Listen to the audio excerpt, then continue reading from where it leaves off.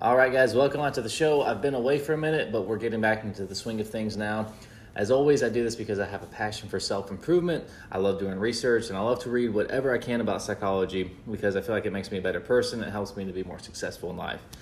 The problem is that whenever you read books or listen to lectures, it's always difficult to figure out how to actually apply what you learn into practical situations.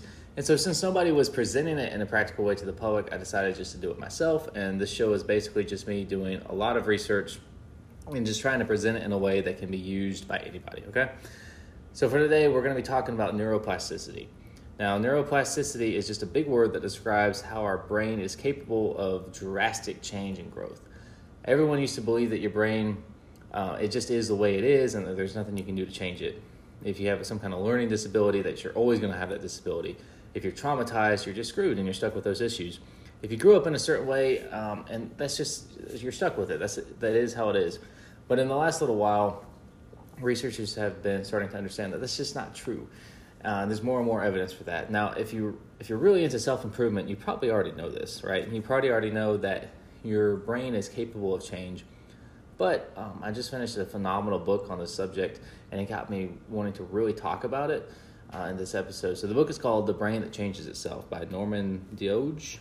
Probably saying that wrong, but you guys should definitely look it up and read it. Anything I recommend on here is, I really enjoyed the book. This one was particularly good, I think. And he uses a lot of specific examples.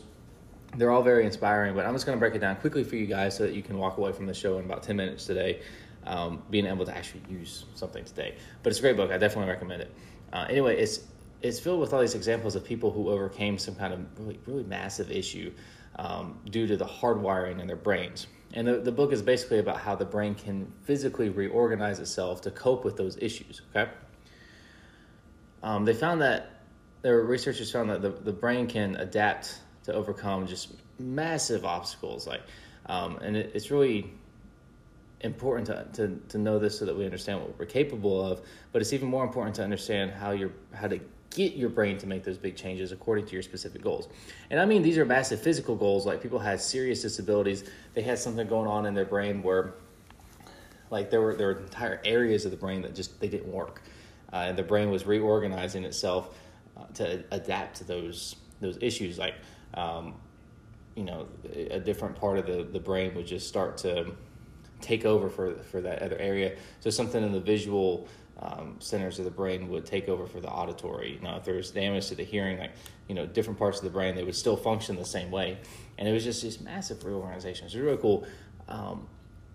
But talking about specifically for just the average person that's wanting to improve themselves, we may need to learn some kind of new skill. We might be trying to just upgrade our mindset. We might be trying to break some kind of bad habit or just live a more fulfilled life. And instead of just accepting that where we're at is where we are, let's look at the tools that actually help your brain to reshape itself, and in a major way too, because the brain is constantly changing itself anyway. We're always building it. We're always growing, whether we realize it or not. Everything is built off of association. I've talked about this in prior episodes. There's no new, totally new information in the brain very often anyway. Everything's built off of what's already there, okay? So if we're stuck in a rut, it's because we're using those same exact pathways that we always have been. We're going down the same trains of thought. So let's talk about how we can actually stimulate our brain to physically reorganize itself. Because that's how it works. It's not like a computer where it's hardwired and the hardware is the way it is and nothing changes. Whenever something changes in the brain, it physically reorganizes itself. It takes on different shapes and different patterns. So to stimulate that neuroplasticity, the first and really the most important thing is just focus.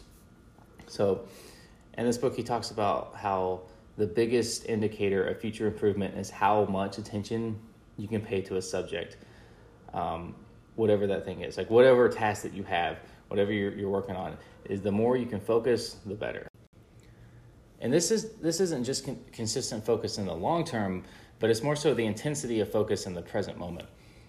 When you tune everything else out, it causes the brain to channel all of its resources into the new activity. And one of the biggest problems I see with people trying to learn a new skill is a lack of focus. They halfway pay attention, but they're also checking their phones, they're thinking about other stuff. They're trying to do multiple things at once. And multitasking, honestly, is the enemy of progress. It's not an effective way to learn anything new because you're dividing your mental resources. You're not able to focus on multiple things at once. It's just not physically possible. Some people think that they can, but what's actually happening is their attention is just switching back and forth really quickly. But no matter how quickly you're flipping back and forth, you're not giving your attention to any one thing. So if you want to get good at something, change your habits to where you're not getting distracted as much, to where you're able to focus more. Practice self-discipline. Cut out anything in your environment that is going to distract you. The more priority that you assign to something, the more your unconscious mind takes over and starts to reorganize those neural pathways. You'll remember from some previous episodes that the more you use a certain pathway, the more it gets reinforced. And that reinforcement it's good and it's bad. Well, it's neutral, but it's what makes it so hard to change down the road. Is once you get those habits started, it's really difficult to change those habits. And if you have good habits, that's awesome. That's where you want to be in life. But if you have bad habits, it's going to be hard to break them. But the whole point of this episode is to remind you and to really drive home that the brain can change. It just takes a little bit of work.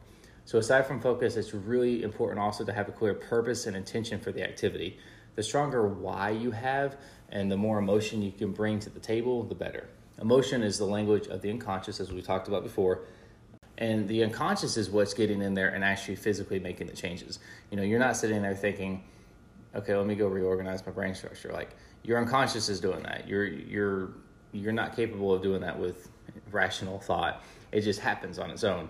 And so since your unconscious is making those changes, the more you can engage with it, the better. And the way to engage with it is through emotion. And we talked about that before. But just some closing thoughts. We're not going to get too far into it. But just, if you want your brain to act in a new way, you need to feed it new experiences. So travel to new places, listen to new music, read new books or different genres of books, try new food, maybe learn a new skill. The more we learn, the better we get at learning. So we're born able to quickly learn because of neuroplasticity, but as we get older, we tend to get stuck in our way of thinking. We stop learning as much. And once we start closing ourselves off, then that learning starts to get harder. By the time we're an adult, usually it can be pretty difficult. So it's important to get back to that childlike state of wonder and new experiences. And it can do amazing things for our mind. And it actually can help protect from degenerative brain diseases as well. So you're kind of getting multiple benefits here. But yeah, guys, thanks for listening. Make sure to follow my Instagram page. It's JackGray_psychology hacks. That's great with an E. Make use of this stuff, guys. We'll be back soon.